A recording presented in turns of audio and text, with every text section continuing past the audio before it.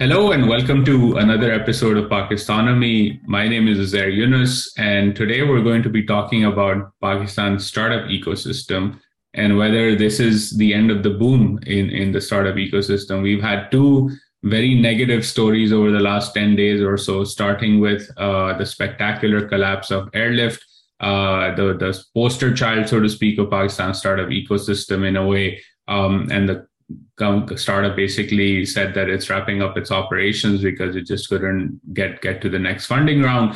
And just a couple of days ago, to me at least, the worst case scenario was realized, which is fraud in the startup ecosystem. We've had a story about Tag sort of disclosing or being disclosed that Tag's founders, etc., were engaged in fraud, and the State Bank of Pakistan sort of, took notice, etc. And that is the story of the day as well. So two big stories. Tag also raised at $100 million valuation, and that casts a cloud on the ecosystem as a whole, especially at a time when global liquidity is drying up around the world.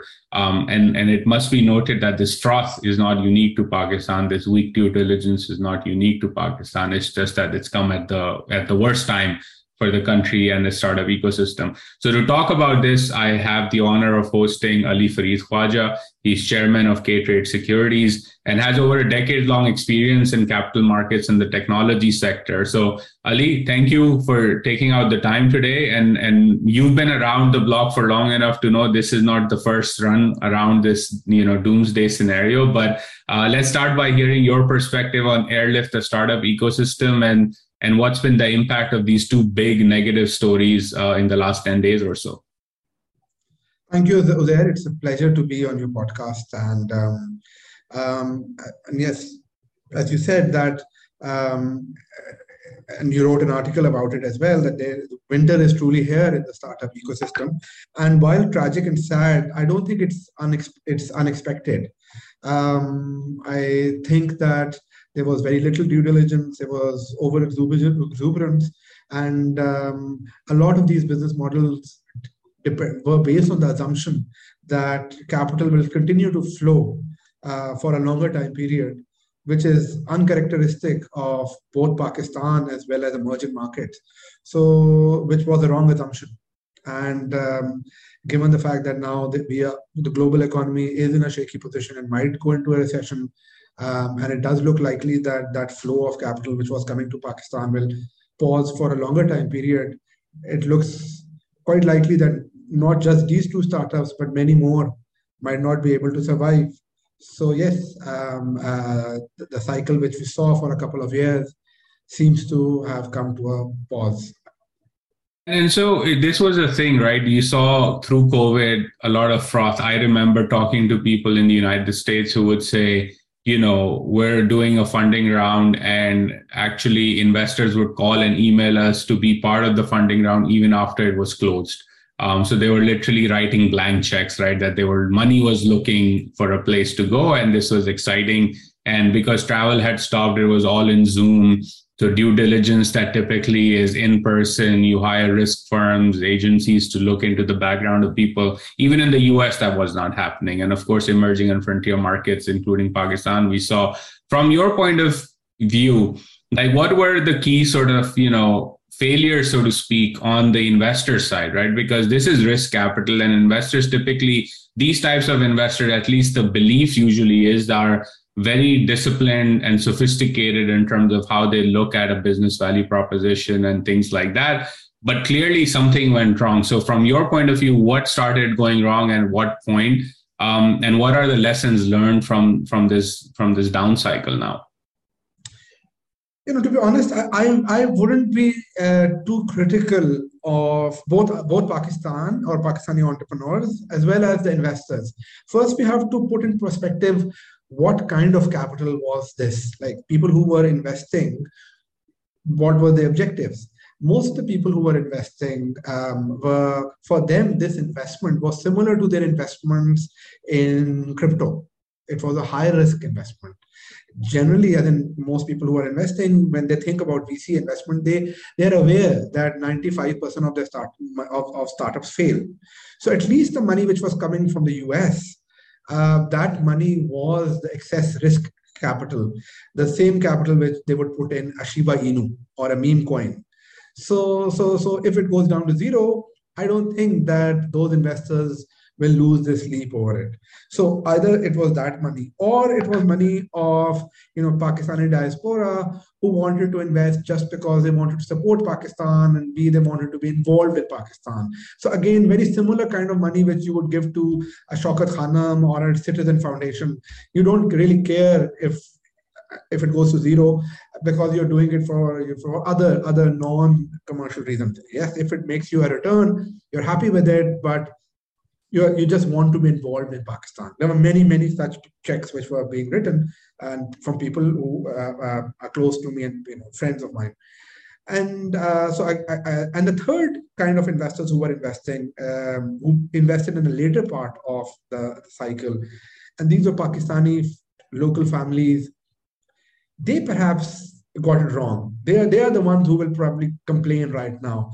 These guys thought that this is some easy money making thing, that I invested in a startup at $1 million valuation, and 3 months later it goes to 100 million or 50 million. So so let's put some money in that.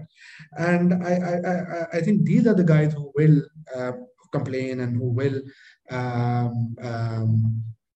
have most to lose, because they really got it wrong. Because otherwise, if you look from a purely investment perspective, and as you said, like I've been investing for the last 20 years, not in Pakistan, but in Europe, most fund managers have seen, a good fund manager, you would expect him to have seen multiple cycles.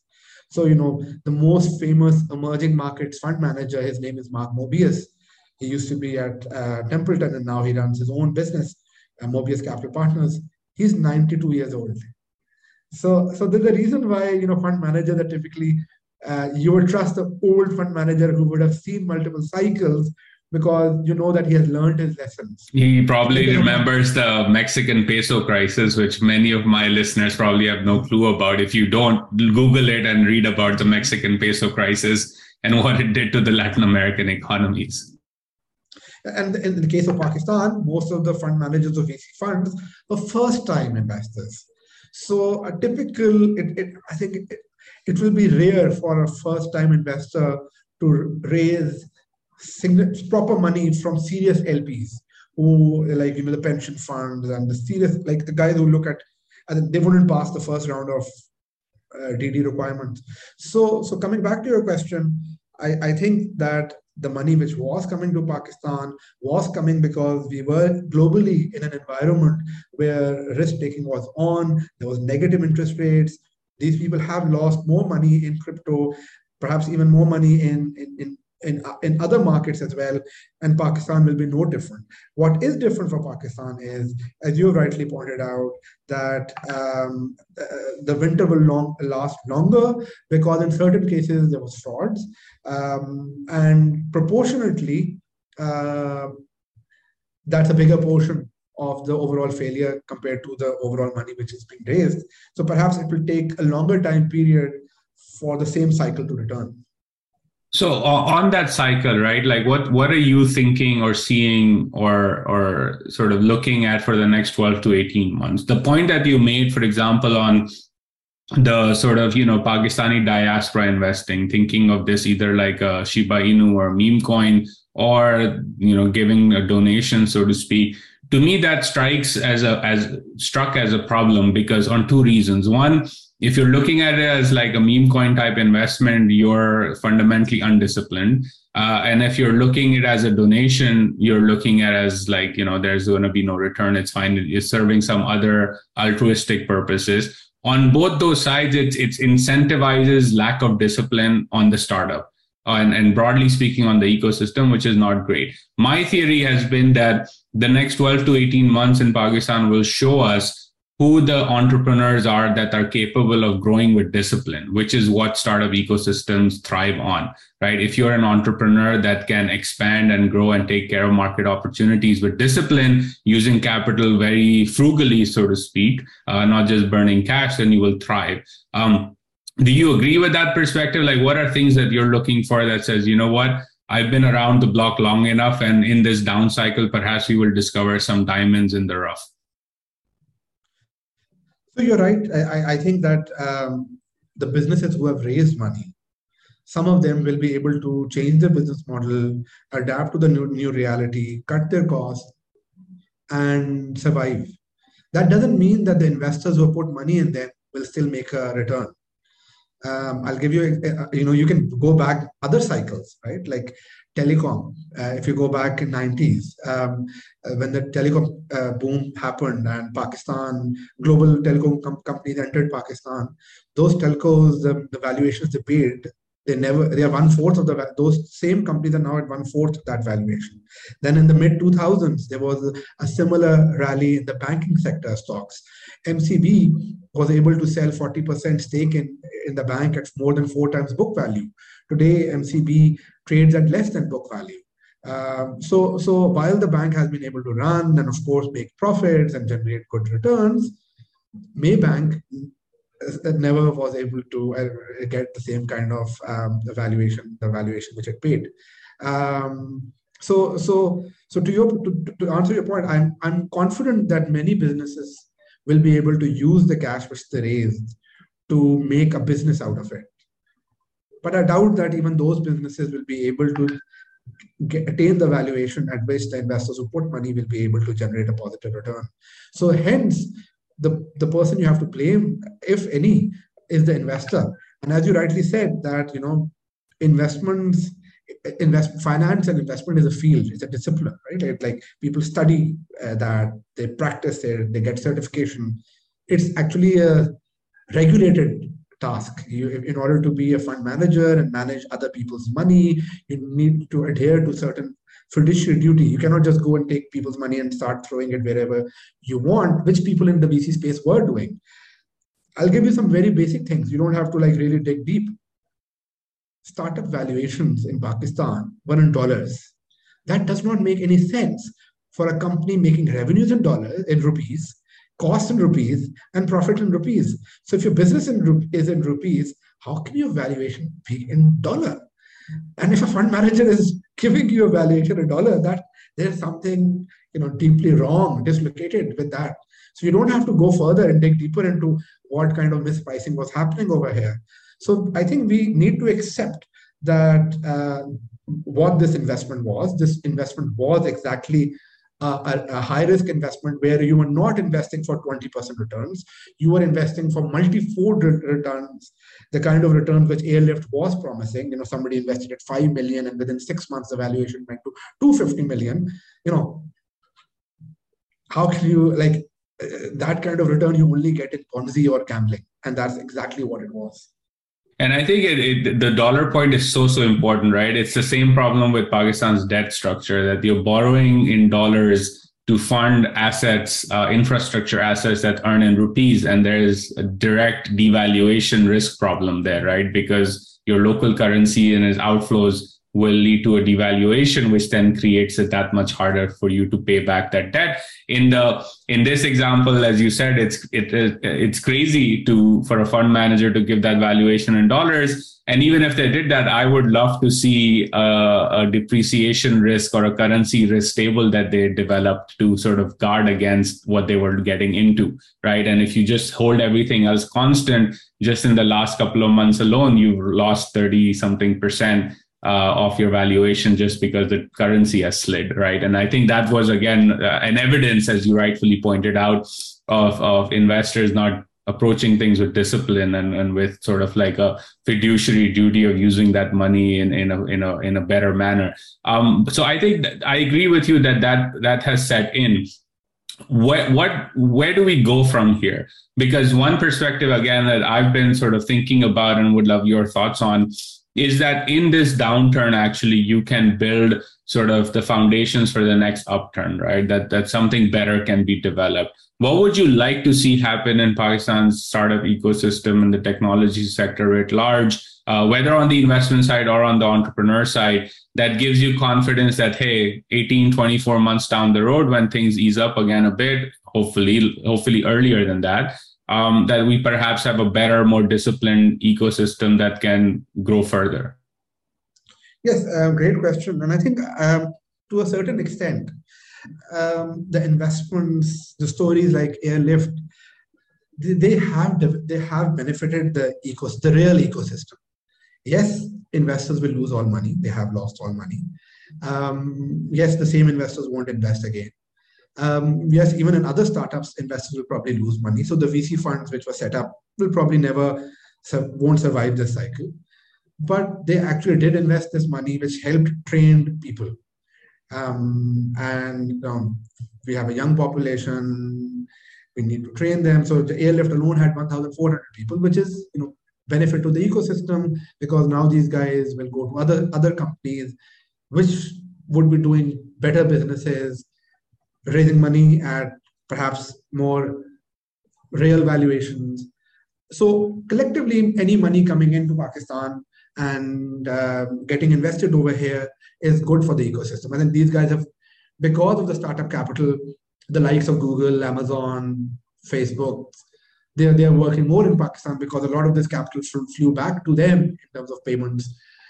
It has also put Pakistan on the map of larger technology companies who have started hiring people from here as well, and who might in the future might also open local offices and eventually might even acquire local startups, the second wave of startups which might come. So I think that from that perspective, we should certainly celebrate. And there's a school of thought which is saying that we should celebrate the failure of the startups. And I think that's true. We should celebrate that. And if it was a folly of the investors, that certainly is a folly of those investors. It's not a folly of either the entrepreneur or the people working in those companies. And in the West, in the global financial systems, regulators don't care if a few thousand people lose money by speculating in meme coins or in Shiba Inu, or just like they don't care if people lose money in gambling. It's the fault of those people. And maybe they had a lot of money to burn. Certainly they had a lot of money to burn. These investors in VC companies were not people who were whose wealth would be really damaged if they lose like $5 million, $6 million, or $10 million. So for the overall ecosystem, I think whatever happened in the last couple of years is good for Pakistan.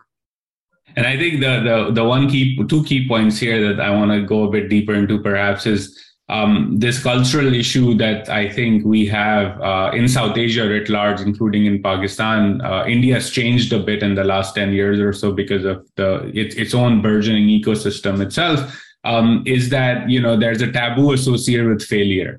Whereas if you're in innovation or doing anything related to innovation and research, failure is a good thing. It teaches you a lot more than success does, right? And that's why in the US, for example, failure is not looked down upon, and highly innovative societies don't look down upon failure because they say, okay, what did you learn? Can you be better next time? And risk capital will be given to you because that is the experience. Failure is the best teacher, so to speak. Do you see this changing in Pakistan in terms of this cultural phenomenon that we are a bit hesitant to embrace failure as a society? Do you see it changing anytime soon, or are there any green shoots there? Because to me, I think that's the biggest barrier to innovation, is that if we're not able to embrace failure, then innovation just does not happen. Yes, and I'll give you a more complicated answer than what people would think. So the startup community, when we talk about startup community in Pakistan, it's a combination of VC investors, overseas Pakistanis, and local investors and local community. So it's not just local Pakistanis, because the startup community is connected through WhatsApp channels and forums. So it's actually a global community. Hence, it's three different cohorts, similar to what we spoke about earlier. Now, the overseas Pakistanis living in San Francisco, living in New York, London, Singapore, those guys who invested, for them, a big reason was altruism. And I think those guys will not really, they will probably celebrate even if they've lost money. They'll be fine with it. Similarly, the VC investors who invested from outside of Pakistan, they already were cautious. They were perhaps they were aware that the chances of success were less than 5%. So again, they will be fine with it. But the local investors, the local families who invested, I don't think they'll be too happy with it, and I don't think that one should expect them to celebrate the failure and move on, because and it's not Pakistan specific. I think it's an Asia culture. You don't lose people money. Um, um, Even our laws don't allow it. If you lose money, you can be held accountable. There's no protection as a loss of a company. The directors of companies are often personally liable for losses and business losses, according to the laws. So I don't think that will end. I think that will be a big challenge from this cycle. Um, and I think that's something which messes things. If had this only been overseas capital, overseas Pakistani, overseas VC investment, then perhaps the damage would have been lesser. But it isn't just that. And that brings me to the second debate I've been seeing on social media. There have been stories about the fact that some investors, probably local ones, are asking for a forensic audit. Some people are saying regulations must be tightened, and some people have jokingly said, is it a NAB inquiry or an FIA inquiry, etc. To me, that sounds a very dangerous spot to go on, because as we've been talking about in this conversation, this was high risk capital. You are investing in a startup, you better know that 9 out of 10 investments go bust, and you're looking for a 50x multiple on one. That makes your day essentially, right? Or makes your entire portfolio moving forward. What's your take on these calls for tighter regulations and more sort of like onerous requirements from the policymakers on, oversight of this ecosystem, and the calls for that? Where do you stand on in terms of making this argument? Because to me, it seems like that's the best way to destroy this entire ecosystem, because you're going to have onerous regulations, much like the rest of the economy. And then that means that compliance burden is too high for innovation to take place. Yeah, it's a tough one. It's a tough one. And you're right that the same people, when they lose money in crypto, they don't go and complain, right? It's not that, and most of them did invest in crypto. Like 20 million people in Pakistan lost money in crypto, but we haven't heard calls from them that, I want my money back, or I want the regulator to interfere. On the contrary, perhaps when crypto starts again, these guys will go back again in that. But these were businesses, these were local businesses. There was no oversight on them. They lacked corporate governance. And there were excesses because it was easy capital. So there was a misalignment or perhaps lacks of different expectations. This will come to haunt, this will create a problem, as you rightly pointed out. And, one group of investors thought they were investing in private equity while they were investing in VC. So unfortunately, there is no easy answer to it, because on one hand, you should hold fraud accountable, right? Like you should hold corruption accountable, and that's the overall theme generally of the society in Pakistan. But I think a fraud would be held accountable anywhere, even if it was in the US. Elizabeth Holmes was made accountable, and people didn't say, "Oh, just forget about it. Like she was a startup. Let her do her innovation." So even Elon Musk is being held accountable now in a court of law for his violation of what Twitter is saying was an agreement, right? So if we extend that same argument, we could say, well, he wanted to do a deal and he walked away, so what? But he broke certain laws in terms of contractual obligations that he signed on. At least that's what Twitter is alleging.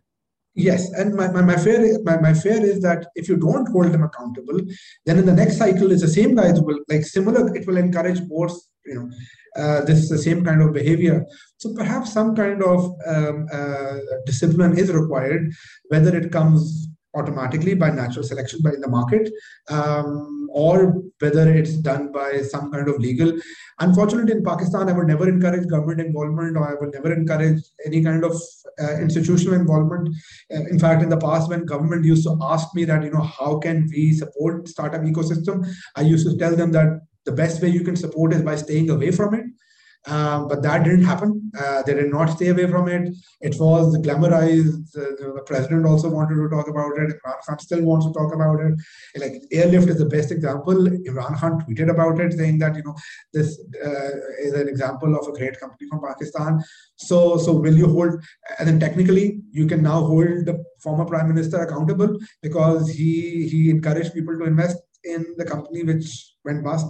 So yes, it's complicated. Yeah, it's definitely complicated, and I think it's that thing, right? Like policymakers at times are very quick to take, success has 100 fathers and failure has none. So everyone wanted to take credit for the boom when it was happening, and now you don't hear a lot about, well, what about the bust side, and then how are you going to deal with this problem moving forward? You mentioned something interesting in that comment as well, Ali, was that if there's no accountability, the same people may come back, or it incentivizes bad behavior moving forward, which, I would love your thoughts on. How should investors, particularly investors who don't fully understand Pakistan and its cultural and economic dynamics, especially those abroad, how should they think about doing due diligence in Pakistan? Because to me, there are a lot of investment opportunities in Pakistan. It is a great place to do business if you're looking for good returns because of the structure of the economy. But it's not an easy place to do business, which means that you, a lot of times as an investor who doesn't fully understand the market, doesn't do proper due diligence, sort of end up with scams, basically, right? How should an investor approach investing in a market like Pakistan based on your experience? And what are some of the best ways to do due diligence in this market, given that, you use at times information asymmetry is involved? So, great question.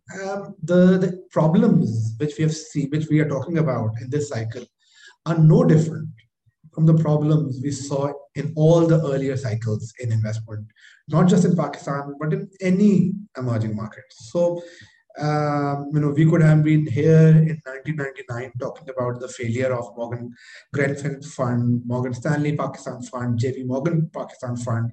We could be sitting over here in 2008 and talking about the failure of Dalton Strategic Pakistan Fund, Abraj Overseas Pakistan Fund, or in 2017 talking similar about the fund which OPEC backed. So in each of the cycles, the failure has been that. And it's an institutional failure, it's an incentive failure.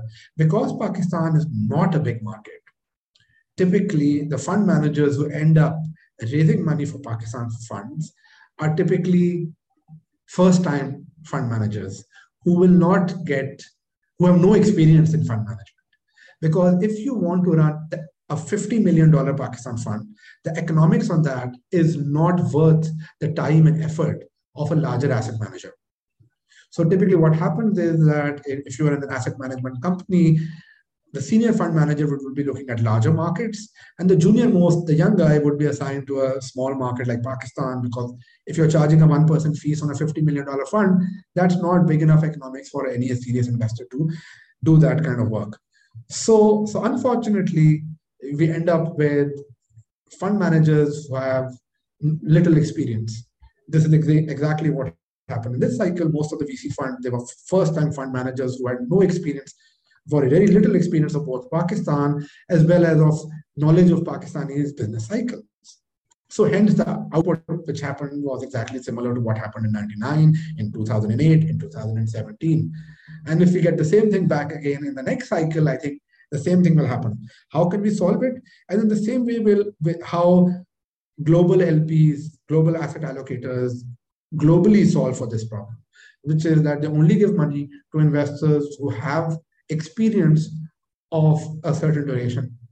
That's how it works. Like, anywhere, a first-time fund manager would always struggle to raise money, which is why typically a first-time fund manager ends up raising money from friends and family, which automatically means the chances of failure are much higher. Yeah, and I think it's almost like survival of the fittest, right? So if you survive the 99, 2008, 17 cycle and now 2022 cycle, that should allow you to get even more money because you have a track record of saying, hey, I understand this market and here's how we approach it. And I think even for the junior fund managers, perhaps some humility is warranted, right? To listen to those who have been around the block for a longer period of time and sort of, sit closer to them and get advice and input. And times that doesn't happen as well, because there's just a dog eat dog world sort of mentality to some of this as well, especially when there's a upcycle, and that creates a problem. Last question for you, Ali. This has been wonderful. And before I let you go, wanted to ask you one thing I've noticed in my generation, right? I graduated undergrad in 2010. My classmates, so to speak, in Pakistan and abroad, wanted to, if they were returning to Pakistan in this instance or were in Pakistan, would want to work at Standard Chartered, Engro, Unilever, Procter and Gamble, like blue chip companies, right? Nice job, good benefits. They would have a good recruiting cycle, etc., good management training programs, all of that. What I see now in sort of the next generation, including with my cousins and others, the younger people that I know in Pakistan, they want to be entrepreneurs and they want to sort of take things into their own hands, build something themselves, disrupt, and all of these things are catchphrases, but it is a shift in mentality as well. Which to me is great, because we need disruption in the economy of Pakistan, because it's a very stagnant rent-seeking economy. But you also need these people to understand that there are certain keys to success. So would love your thoughts on what would you tell younger people who are either aspiring to be entrepreneurs or want to be associated with high growth, high risk companies because they see a better path forward for their careers and for their own profession in that. How do you succeed? What would you tell them in terms of thinking about being in this space long term, not just for a couple of years? Unfortunately, my views will be very different from the popular views. So, which is why I asked you this question. You'll make me very unpopular. I'll lose a lot of LinkedIn connections. You'll probably get trolled on Twitter. But I think the part of the answer is in your question. You mentioned in the end that long term rather than short term. So persistence is really important.